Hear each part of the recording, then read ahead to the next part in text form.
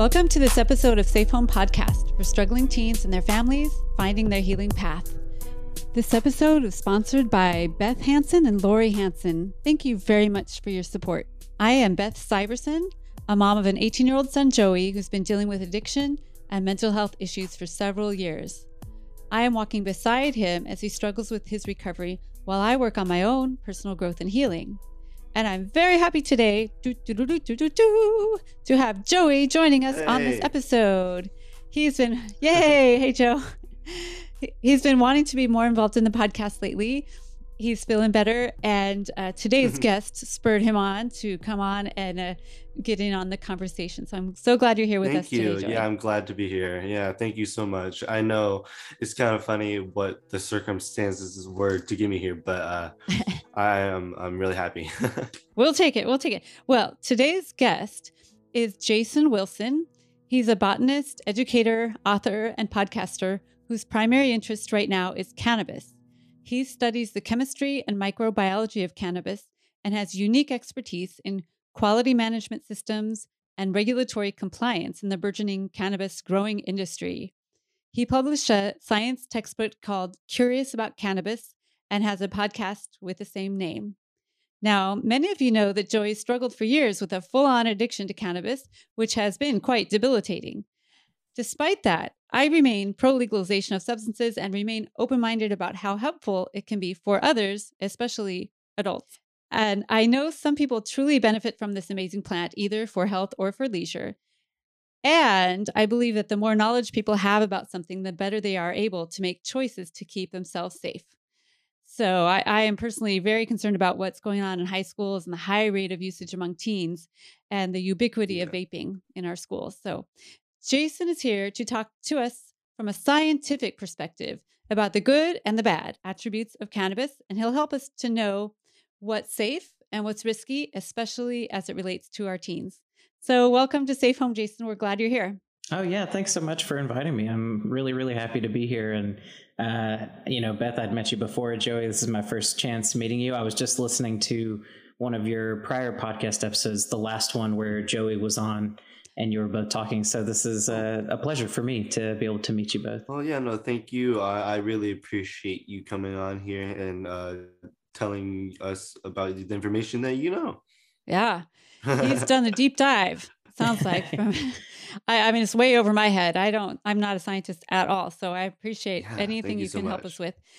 So I thought I'd just start out by asking, how does the cannabis that we are using today, the kids are using and adults too, are using today, how does it compare to what the parents of our teens used when they were kids? Well, I think that it's not surprising to most people that a lot of the cannabis that's widely available today is on average stronger than what you would find on average, 20, 30 years ago. Mm-hmm. One thing that people will often argue is that, strong cannabis has always been around. And that's definitely the case, but it has become much easier to get access to, very high quality, very high potency forms of cannabis that were much more difficult to get your hands on before. It existed before, just much more common and easier to get. Another thing that's very different is that the types of products that exist today didn't exist before. The focus on concentrates, concentrated extracts of cannabis,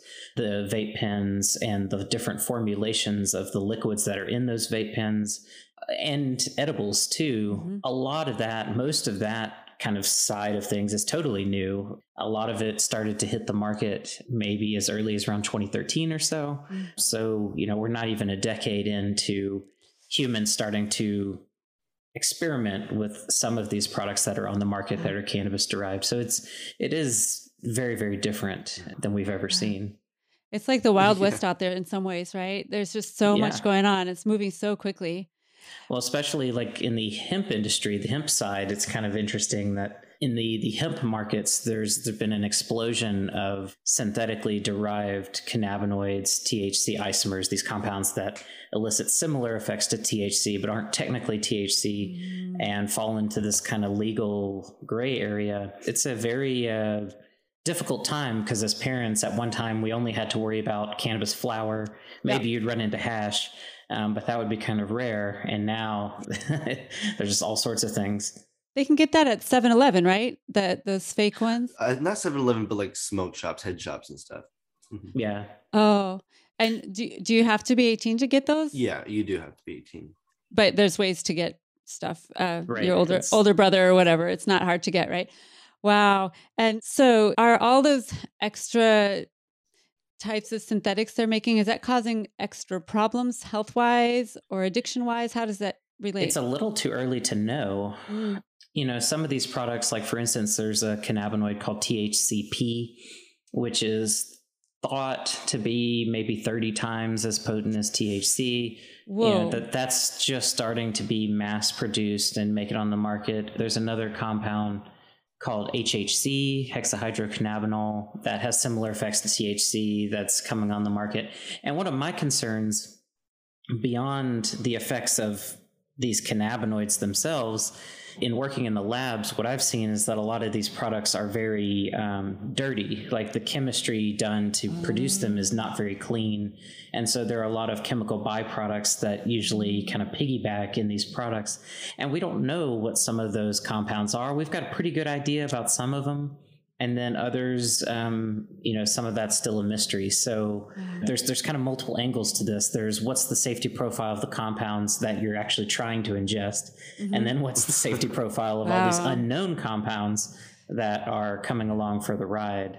So it's just too early to say. I would say in the context of Delta 8 THC, which has gotten really popular, there is a lot of science and research that's been done on that chemical. And so if it's a clean source of Delta 8 THC, we have a good sense of how safe it is. And, you know, it's a little weaker than Delta 9 THC. So it's generally not as much of a concern as some of these other compounds that are meant to be stronger than THC. And that's where you start to get into concerns about, I don't know if you both remember back in the late 90s, early 2000s, all the stuff that was going on with spice and K2, these plant materials are being sprayed with synthetic cannabinoids and people are getting, you know, sick, and some people would get dizzy and fall over, and there were reports of people, you know, hitting their heads on the ground or different things like that, you know, just accidents that would happen that would bring people into the ERs. Wow. And so I worry about the mentality of the industry, you know, trying to chase these, you know, quasi-legal routes of trying to recreate what THC does, that it kind of, I don't know, it just kind of harkens back to those days of spice and K2 for me that make me feel very uncomfortable. Yeah, because I've seen like interviews of those spice addicts. That's not weed. Probably they've done other things like meth or something, but you can see like it's not just weed. It's like synthetic, like you said, and probably has those chemicals that piggyback with the other chemicals that fuck you up. They're ultra potent. And so they just kind of, you know, in our bodies, we have this physiological system that was discovered in the late 90s that medical science still hasn't really incorporated well, which is the endocannabinoid system, the system of receptors and signaling compounds in the body that are very similar to THC. Does that include the CB1 and CB2 receptors? Yeah, CB1, CB2, and then there's a bunch of kind of putative receptors that may become like the CB3 or CB4 receptor, you know, it's still fairly new. And so things like the synthetic cannabinoids that were on spice and K2, those compounds were so potent, they basically would just send that system, the endocannabinoid system, into just kind of a constant overdrive, just really bombarding that system. Whereas in that context, THC in herbal cannabis is actually pretty weak compared to those compounds. And so, you know, it has a strong effect on the system, but nothing like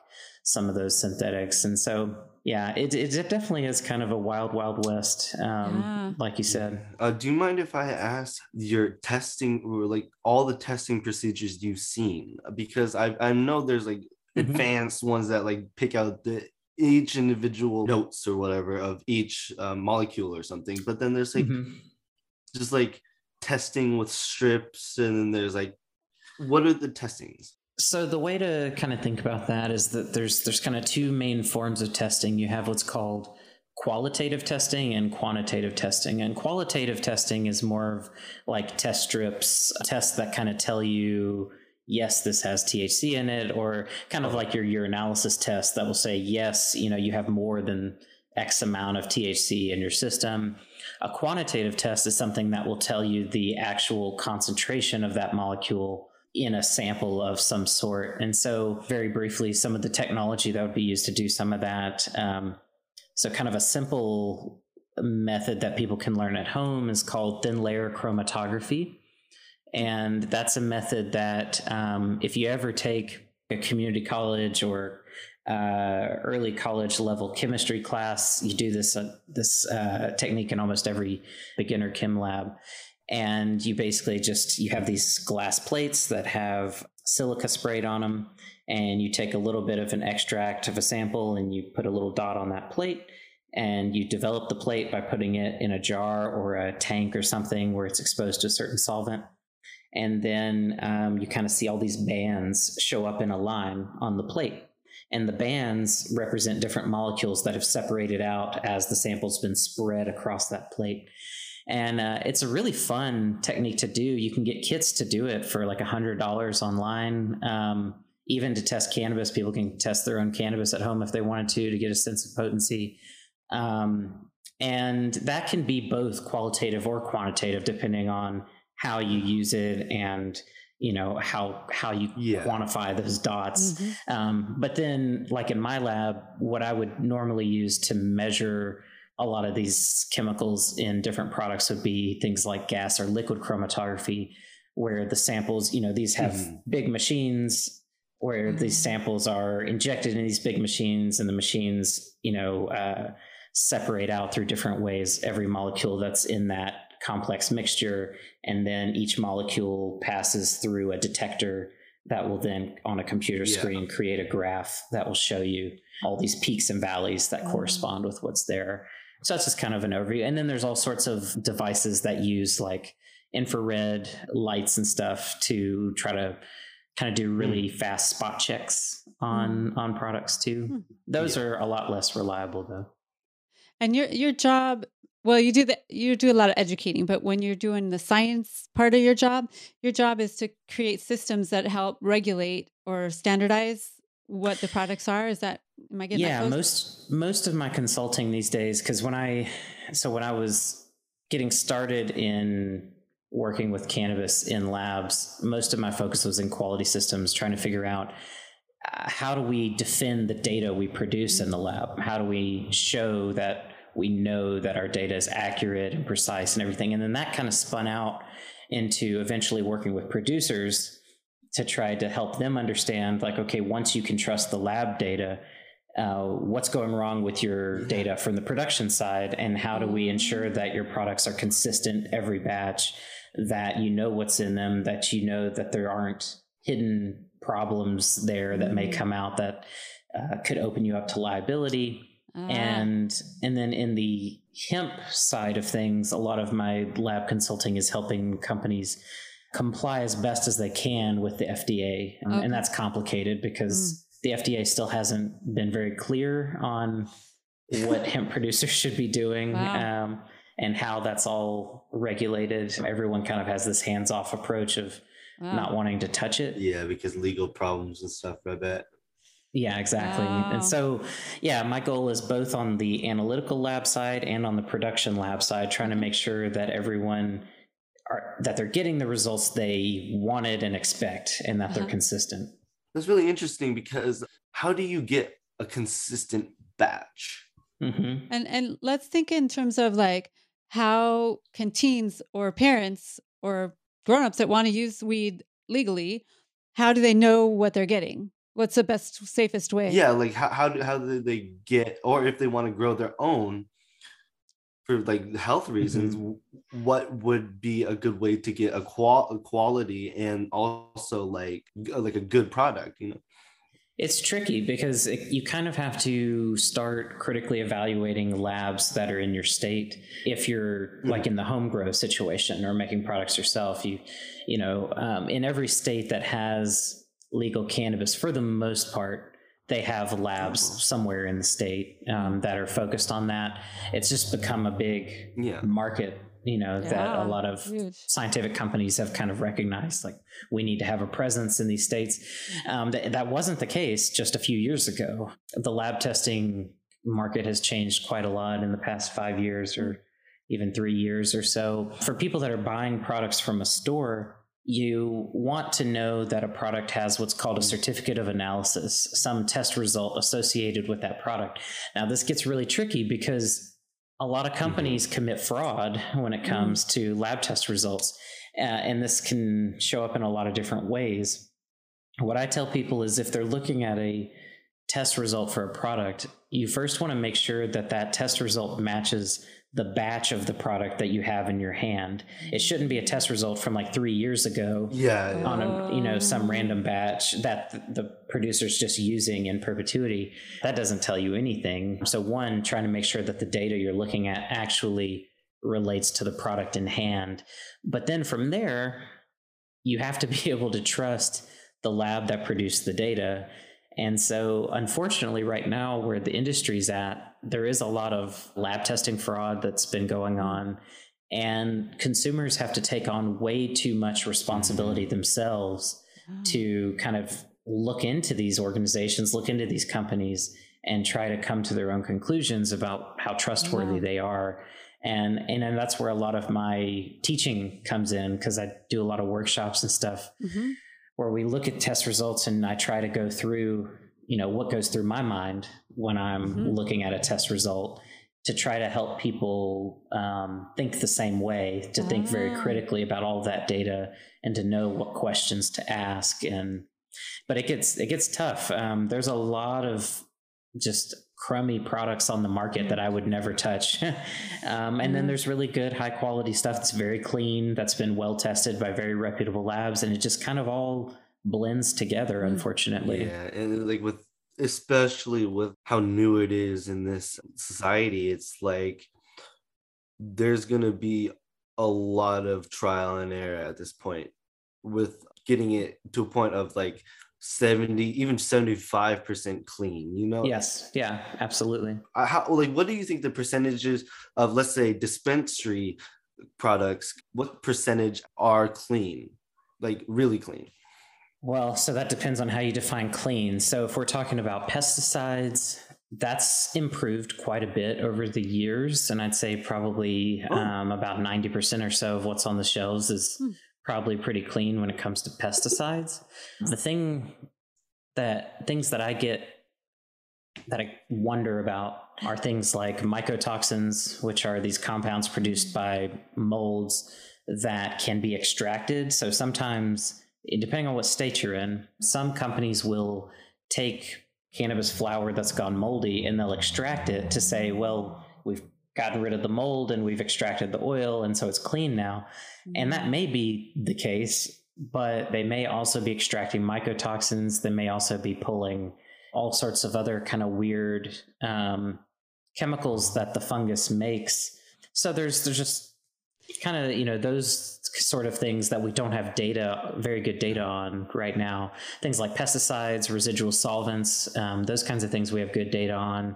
And in places like California or Oregon, Colorado, most stuff that's made it to the dispensary is pretty clean. Highly regulated, like compared to most states, right? Yeah. Now, what about if you're not in one of those states, or if you're a kid getting stuff off the street? So that's a big concern, because the black market has evolved in a interesting way in these places where cannabis has been made legal, because you have the clean product that makes it to the shelves in places like California. The stuff that's not clean usually makes it out the back door to the black market across the country. So there's still a lot of backdoor dealing in legal states like California and Oregon, where companies are getting dirty product and finding another market for it by getting it on the black market, shipping it to Atlanta, Memphis, wherever on the East Coast, and getting it out that way.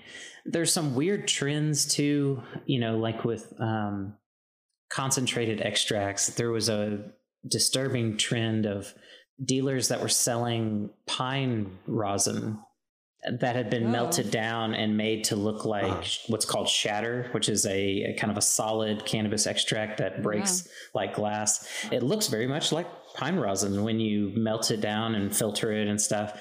But if you smoke that stuff coats your lungs and can cause lipoid pneumonia and other problems. And those kinds of issues are definitely far greater problem in places that haven't legalized in any way yet. And then cannabis flower, the black market has always had a bad problem with molds and, of course, pesticides. Black market grows are notorious for using quite a bit of pesticides. And then they often lie about it when people ask or, they want to buy it. And so, yes, things like pesticides, molds, and additives. The black market vape pen market is very nerve-wracking to me. I have friends that have bought vape pens off of the black market and brought them to me to ask me, like, is this safe? What do you think about this? What's in it? This sort of thing. And a lot of it I see with weird additives in it that are likely problematic. There was just a paper that came out very recently that showed that when you heat up what's called acetylated cannabinoids, which THCO acetate is one of these acetylated cannabinoids, and it's become kind of popular in the hemp market and the more of the underground cannabis black market. It has been around since the 90s, but it turns out that these acetylated cannabinoids form a pretty toxic gas when they're put under heat. And so there's all sorts of concerns there as far as what are people getting? Do they know what they're getting? If they're getting extracts or vape pens and things, do they know what's been added to them? There was the EVALI crisis back in 2019, where vape pens were causing lung failures in a lot of people. And there's speculation that was caused by vitamin E acetate that was being added to these vape pens. Yeah, no, actually, my close friend had his lung collapse due to a vape pen. Oh, wow. Yeah. And there's speculation that some of that may be caused by what happens when, so like vitamin E, it's a fairly big lipid.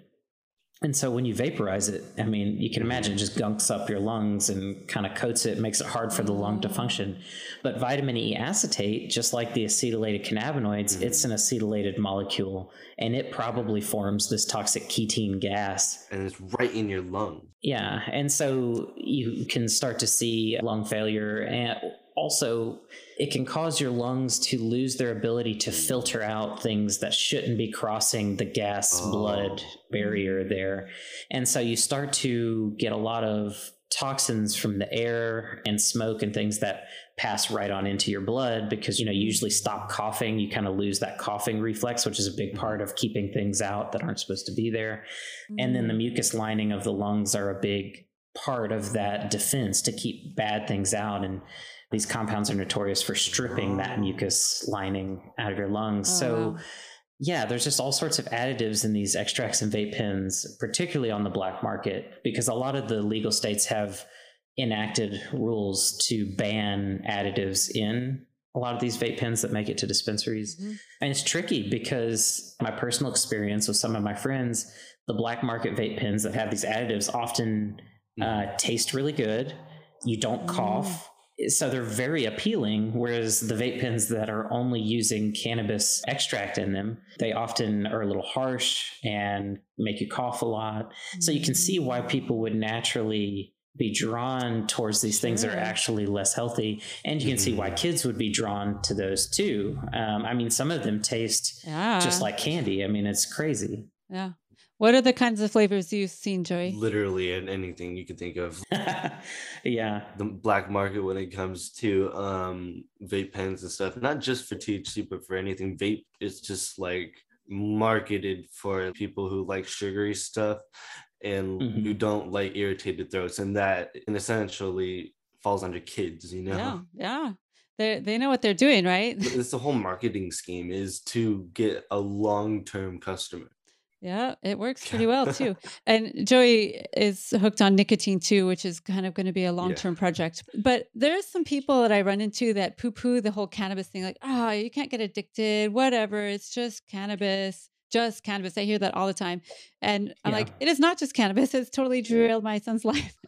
and it has made him really sick, and it's not the same as what we used to have. And I do believe that you can get addicted to it, right? Yeah. So beyond kind of all the speculation, one thing that I point to is a lot of people that are advocates in the cannabis space have a lot of respect for this one particular scientist, Dr. Raphael Mechoulam, who was one of the early pioneers back in the 60s that discovered that THC was the compound that intoxicated people and dogs. The research they were doing was with dogs, but his lab and the researchers that have worked under him have done some of the most progressive and interesting cannabis research to date, all out of Israel.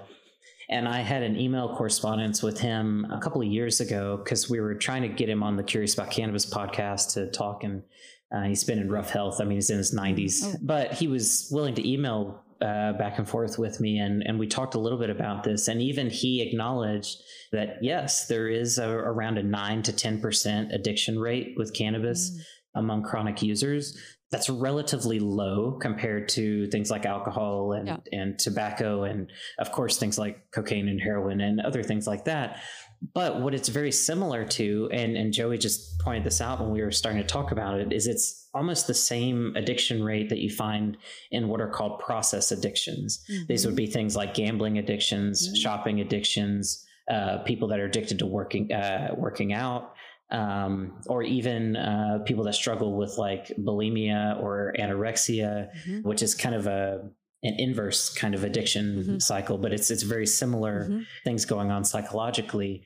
And so you can think of cannabis, the way the receptors and everything in your body work, your body never gets into a situation where it can't produce its own cannabinoids and where it needs these exogenous cannabinoids. But absolutely, yes, psychologically, you can develop a process addiction to cannabis where you feel extreme cravings, where you think constantly about when you're going to use it next.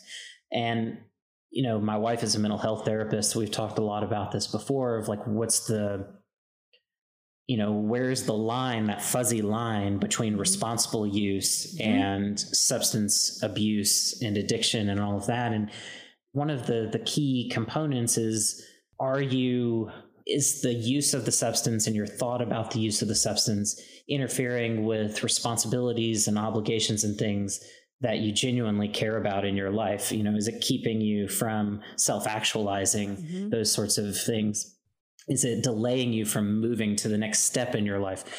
Those sorts of things. And yeah, I mean, I think when we think about addiction that way, absolutely, any substance we use, any activity we engage in can become problematic, and we can use as a crutch in some form or another. And for some people, it never becomes a problem. And other people, it does. And, one of the things that I enjoy in like talking on podcasts like this is just driving that discussion that, like, let's be real about this. Like, it is a very safe natural product, physiologically, but there is a psychological component that absolutely has to be addressed. And, certainly the harms of cannabis have been exaggerated for many, many, many years, but we have to be careful not to swing the pendulum too far the other way to minimize the very real risks. And, the other side too is, regardless of whether someone gets addicted or not, there's cannabinoid hyperemesis syndrome. That's a very real risk for certain people with genetic predispositions for it. Yeah, Joey has that. Yeah. Or if they use cannabis chronically. Yes. Yeah. It's far more common than people acknowledge or appreciate. Yeah, no, it's like that thing, like those people that actually do have CHS feel like they don't want to say anything, and the people that know about CHS don't say anything because it's like tainting the idea that cannabis is like this perfect drug. Yeah, absolutely. That's the experience I've had in teaching classes. I've now had quite a few students that have talked to me on the side and said, hey, this is actually something I struggle with or have lived through. And I used to think that CHS was a very rare condition, and now it just comes up too often in my classes. I mean, one or two people in a 10 to 20 person class, every class, that's roughly 10% that's a lot. Of my students are reporting having struggled with it or actively struggling with it. And it's something that a lot of the cannabis industry, I mean, especially on social media, you see people that just will get into fights, online about this, saying that like, no way, CHS isn't real. It's a misdiagnosis. It's caused by pesticides. It's your lifestyle, not the cannabis. But there was a research study done, I believe it was in 2020 or 2021, that uncovered some of the genetic variables behind CHS that really showed that this is a cannabinoid issue. This is something related to how someone's endocannabinoid system and all of the nuanced variables that play into that system, how they can be predisposed to reacting negatively to high frequent doses of cannabinoids. And we're not even sure it's just THC. It could also be other cannabinoids. CBD might also be a problem for some people. And we're just learning about it at that level, And so I think the more we learn about it, we'll discover that more people are struggling with it. The more states that legalize, you'll have more people talking to their doctors about it. Yep. And the more doctors that learn about cannabis and the endocannabinoid system, they will start to recognize it and ask about it more. So it's one of those things that every year that goes by, it's becoming less and less rare. And it's something that now there is a genetic test for it now that people can ask their doctors for. Yeah, I can put that link in the show notes. That's great. Yeah, that's one of the things we want to do in this podcast is, we're neither pro or anti-cannabis itself, but just let's get the facts. Let's figure out what is possible. How can you arm yourself with this stuff and how is it good for you? And I think if parents can be just realistic, okay, this stuff is everywhere in your kid's school. Maybe you should start talking to your kid when they're like, I don't know, 9, 10. Yeah, absolutely. And talk about, like, Joey, what would have helped you when you were 9 or 10? Obviously, not all the science stuff, but like the ideas that, yes, it's still addictive. There's a possibility of you getting very bad tummy aches or something like that. Like, just talk like to a kid, but like with what we're talking about, Yeah, just be an open conversation. So, it shouldn't be a taboo thing to talk about because it's very important, especially how popular it is now. Yeah. Joey's first experience with cannabis was in his science class. Yeah. Oh, wow. So, yeah. Not in the scientific way, though. Yeah, I know. Right. No. And, you can't imagine when I was in school, you had to smoke a joint. You can't smoke a joint in class, but these kids... It's hard to get away with. These kids are vaping and getting away with it everywhere. It's really a bad problem. Oh, yeah. Well, with that and the edibles, too. I mean, edibles, there's no vapor, no smoke, no smell. I mean... That's a relatively safe way to ingest it, except for that it's very powerful and people often overdose on it, right? Yeah, well, it's like psychologically overdose. Yeah, I mean, the THC, when you eat it, when it gets to your liver, it gets metabolized to a compound called 11-OH-THC. And 11-OH-THC, once it then passes from your liver into your bloodstream and then goes to your brain, it's 3 to 4 times as potent as THC. And your liver will usually metabolize about half of the THC that makes it to the liver. So your brain gets about half a dose of 11-OH-THC and half a dose of THC. And so that's why the effect of edibles is so unique and often so strong. And, I'm not a medical doctor, et cetera, et cetera. Don't listen to anything I say and use it for, anything you ingest. But my experience has been in working with doctors and things. When we talk about a therapeutic setting, working with patients, you're usually trying to find a minimum effective dose with that patient. And for a lot of people, their minimum effective dose is somewhere between 4 and 10 milligrams of THC. Some of these, and that's for conditions other than like really, really, really severe cancer or something like that, where they would take higher doses. But often it's fairly low, and their dose will go up over time, obviously, because they develop tolerance and everything. But in general, it's a lot lower than people expect. And some of these edibles that are on the market may have 100 milligrams or more of THC in them. And so, you can see how far you may be overshooting the mark. And what's a concern with kids, particularly in getting accustomed to these high doses of edibles, is obviously the cannabinoid hyperemesis issue, but, there's several problems. Bombarding your endocannabinoid system with those high doses constantly develop this tolerance that just pushes you into astronomical doses. Some people doing 1,000 milligrams or more a day.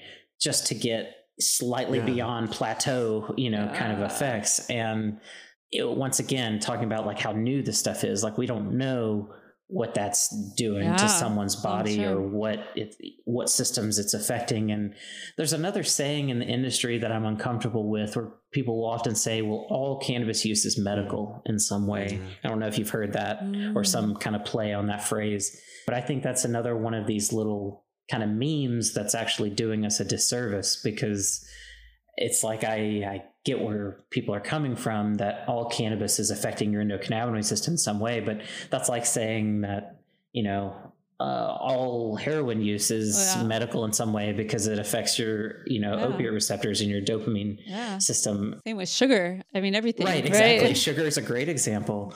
And so it's just one of these things of, you really have to gain some perspective. And if someone is needing to use 50 milligrams, 100 milligrams plus to get a basic, effect, unless they have a pretty significant medical condition, that's probably a bad situation.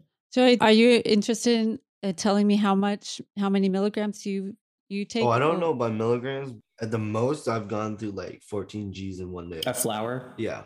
How many milligrams? Let's say like 28%. So on average, you'd have 200 milligrams per gram if it's a 20% THC flower. So if you went through 14 grams, 2,800 milligrams. So that's a lot, right? It's high, very high. It's very high. Yeah. So that's probably how you got the CHS, from that high dosage. And CHS 1, and then possibly how my tolerance is so high. Yeah. Yeah. And why, taking that much, you're not able to work. You're not able to get out of bed. Well, no, this whole like talk has really given me just those little bits of information that like, oh, so that's what that does, or like, those little, or understanding why. Yeah, exactly. It really is helpful. Thank you so much. Like it. Yeah. Oh, I'm happy to be here. Yeah, I'm gonna listen to this a couple times just to regain my knowledge on what it is and stuff. But like, it's so interesting how like I'm probably gonna remember like a few little things when I'm like smoking and be like, oh, so that's how that works, or something like that, and then probably cut back, because the more you talked about like the tolerance and the science behind it, it was really cool. For me, I love science, and it's like really understanding to implement that into my life once it's scientific based.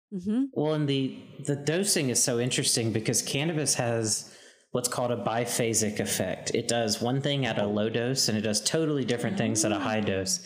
And particularly in the context of anxiety, when you get a tiny bit of THC in your system, THC has this anxiety relieving effect, and it's related to get a little technical, but I love talking about it because it's super fascinating. So you have in your brain what are called GABA receptors and GABA neurotransmitters and glutamate neurotransmitters and receptors. And GABA is considered kind of the inhibitory system that kind of brings down the activity of the central nervous system. Glutamate is more of an excitatory thing that elevates the activity of the central nervous system. And so you can imagine if you want to relieve anxiety, you want to boost GABA a little bit. And so THC at a certain dose, when you first start using it, it will inhibit glutamate and in essence then boost GABA. And so you get this calming effect. But then if you keep using and you get more THC, all of a sudden it starts inhibiting GABA. And then you get a boost in glutamate. And so you have this like back and forth happening where you're actually producing anxiety in an effort to calm the anxiety. And you get caught in a loop where you're constantly trying to reduce your anxiety, but you're producing more anxiety in the process, which keeps you in a vicious kind of cycle. But like I relate with that because I didn't know what was going on in my head, but it literally felt like I'm trying to regulate some stuff. Yeah. And you get sometimes paranoid. I wonder if that's from no, I do. That really helps me just visualize what's happening in my head, It's like, oh, so your brain is trying to figure it out. It's trying to balance it. Yeah. No, I was literally just trying to figure out what's happening. Okay, there you go. Yeah, no, it's an interest, and it just goes back to the idea of the goal in terms of therapeutic use of cannabis is finding that minimum effective dose, trying to find that dose where you notice a change, and then trying to avoid going beyond that. And that's the hard part is, trying to stay there and not go beyond. And it might be worth mentioning for people listening, maybe what some options there may be if they find that they've gone too far, or their child has used too much THC and is feeling paranoid, or, that sort of thing. There's actually quite a few kind of remedies out there that can be fairly useful. One is trying to use other cannabinoids to displace the THC. So CBD and CBG can be useful in trying to, basically what they do is they slightly alter the shape of the CB1 receptor so that it doesn't work quite as well as it normally would. So that can help kind of bring some of that down a little bit. But also there's a product on the market called Undo, which is a kind of like a THC kind of antidote product that uses a compound called Olivitol as its main ingredient.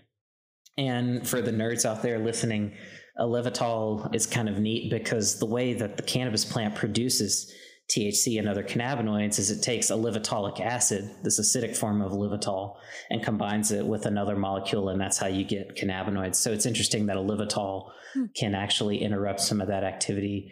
But even beyond that, there are these ancient, I'm talking hundreds and hundreds of years ago, people were writing about using lemon water to reduce the effects of cannabis intoxication.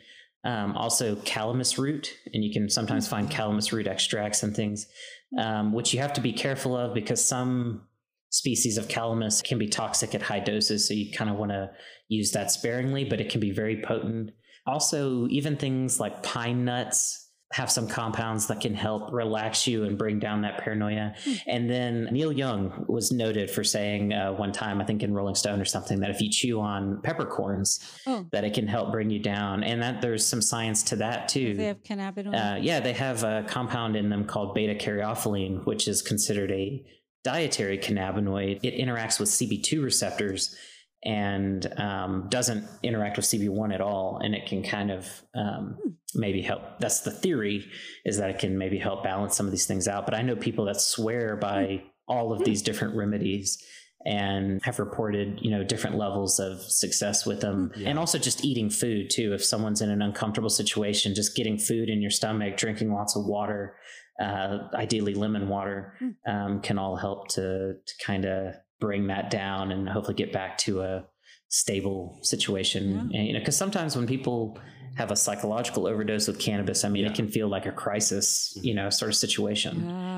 So that at least hopefully can give people some tools to try to deal with those situations. So the cannabis itself won't kill you, but it kind of can stimulate a crisis, and you might do something impulsive or marijuana is a psychedelic at probably higher doses, I would assume, so you can get into a psychotic state. And especially if you're genetically predisposed to any type of mental health issue, high doses of cannabis can precipitate manic episodes in people with bipolar.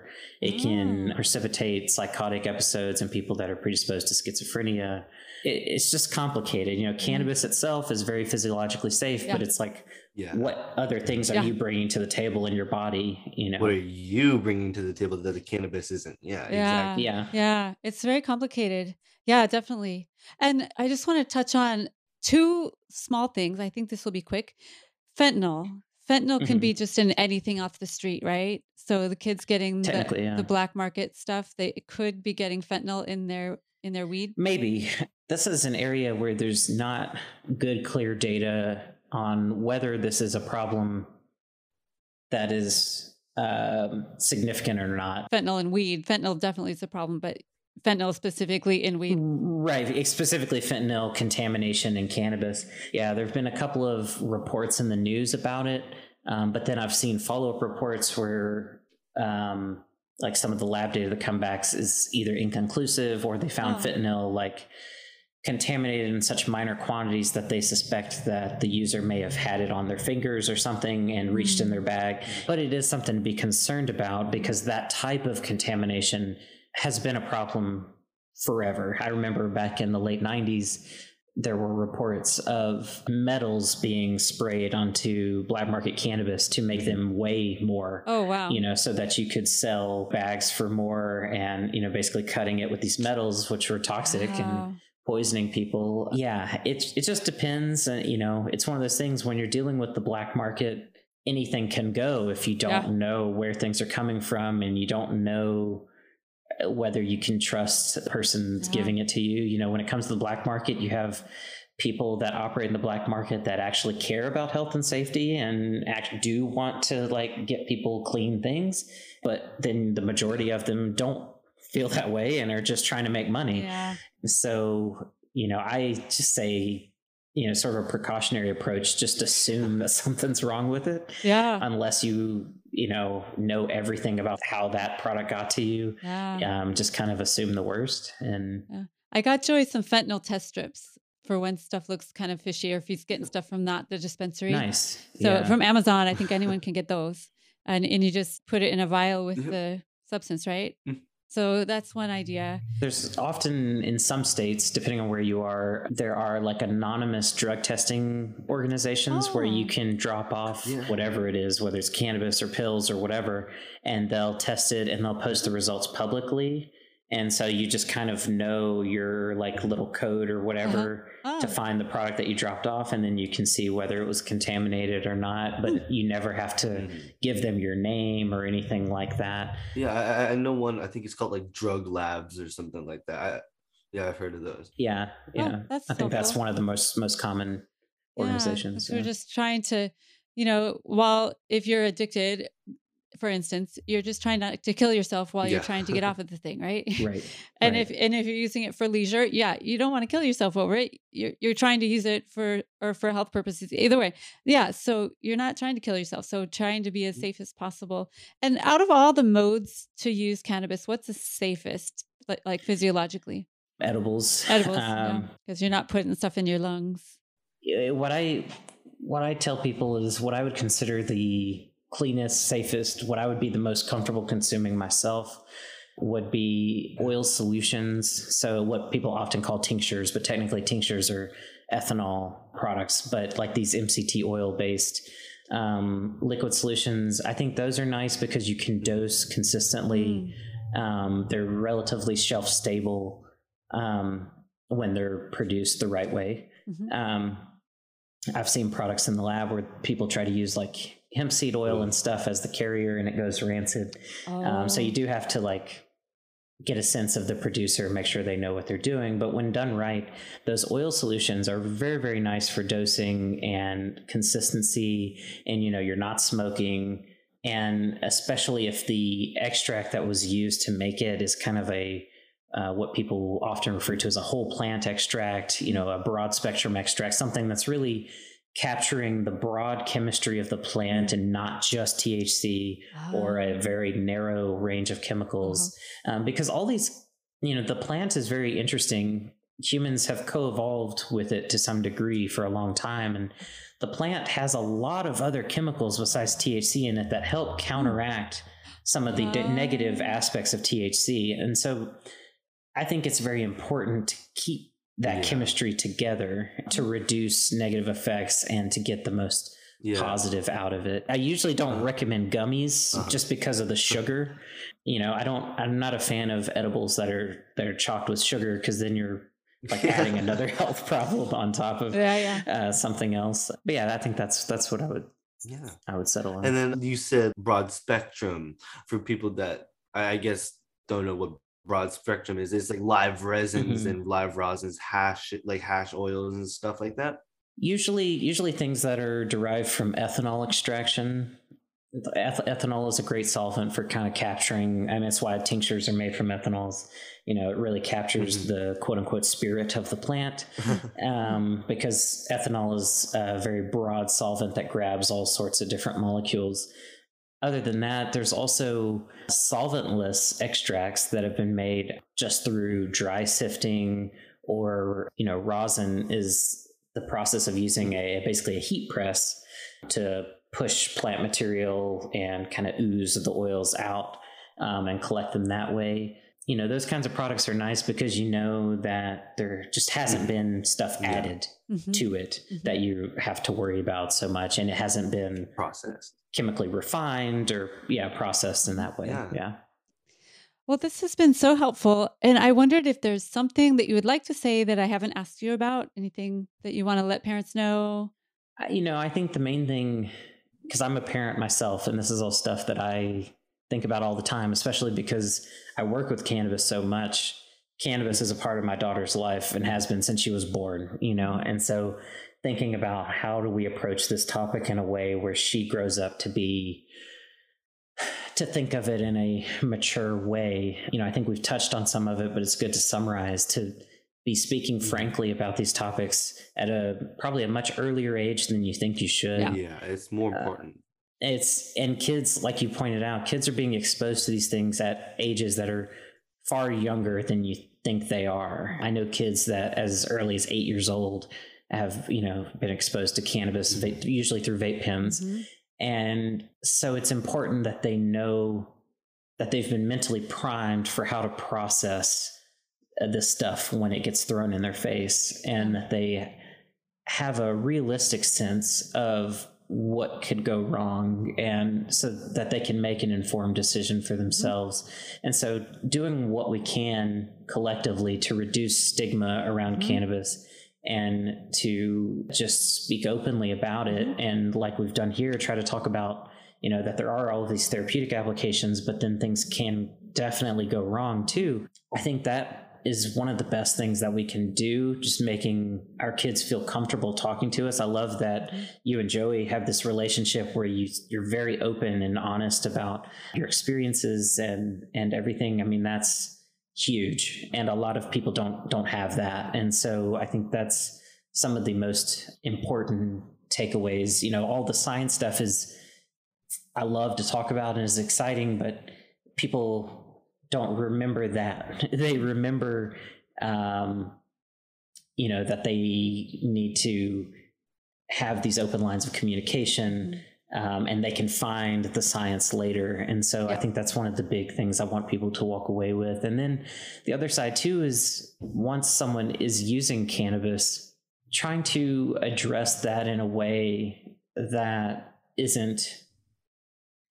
that's appropriate. It's easy to overreact and it's easy to underreact. And so, and I think that's a lot of, this podcast and the journey that y'all have been on, is trying to figure out what does that look like? And going back to something we talked about a while back, what does a mature relationship with cannabis look like versus substance abuse, addiction, and these things, and recognizing that the line's fuzzy, and trying to, as parents, understand our kids as best we can, and understand what they want out of life and what their self-actualization looks like, so we can help them on that journey and remind them of what they want out of life, and to try to hold that mirror to them so that they understand if, their decisions are keeping them from that self-actualization. So I don't know, it's a bit of a ramble, but, like I said, I love the science, but I think that's, from a parental perspective, that's what I hope people walk away with. That's very wise. That was a great point. That obviously there's the problems with it, but that's needed to know. There is issues.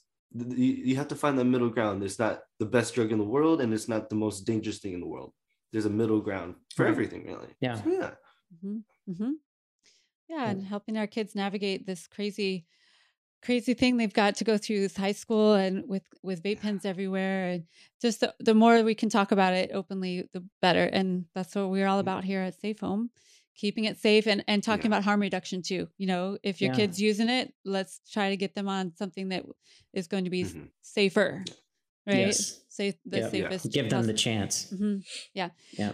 How can people get a hold of you if they want to take your course or learn more about your podcast? Where can they find you? Yeah. So all of the Curious About Cannabis stuff is at cacpodcast.com. If you go there, you'll find the podcast, but you'll also find links to events and courses and the book and all of that stuff. And then my email address is publicly available. I always tell folks, if you have questions or need to know resources or, whatever, I encourage people to email me directly at jason@naturaledu.com. I view myself as a public resource. All of my work has been focused on public health and safety. And so even if I can only get there to send you a link or two to get you pointed in a better direction, I'll try to respond to as many emails as I can and try to help as many people as I can. I'm happy to do it. Yeah. That's really great. I know you're a really good scientist, but I sense that you have a really good heart and just want to keep people safe. And that's amazing. Yeah, So, no, Jason right here, he's a good guy. yeah. Well, thank you. I hope that I'm helping people. Oh no, you are, especially with the information that you definitely. just shared. It's gonna like be really important information. I know. Yeah, it already helped Joey. So there's one. Yeah. Yeah, no, it's One. really awesome. This has been a great conversation. No, thank you. Thank you so Good. much for taking your time out of your day. Ah, Yeah, absolutely. Happy to do it. yeah. Before we go, I wanted to remind you all that you can find Safe Home Podcasts on all the social media sites and also on YouTube. We also have a new website, safehomefamilies.com. So check it out. We have a whole index of all our episodes there, as well as speaking engagements and upcoming workshops and things like that. And we would love to hear from you anytime. You can email us at hello@safehomefamilies.com. You can also support us on Patreon if you would like to donate a small amount once a month to Safe Home Families so we can continue this work and maintain commercial-free podcasts. You just send either $5, $10, or $25 a month through patreon.com/safehome, and they make it very easy and seamless to do. Your support really matters, and you will also get a few extra goodies as a Patreon member, such as early episode releases, discounts on workshops, and other fun things like that. So thank you all for your support. We really appreciate all that you do for our family, and I appreciate you spreading the word about our podcast to other families that you know who could use this information. Thank you all. So Jason, Joey, and I want you to stay safe.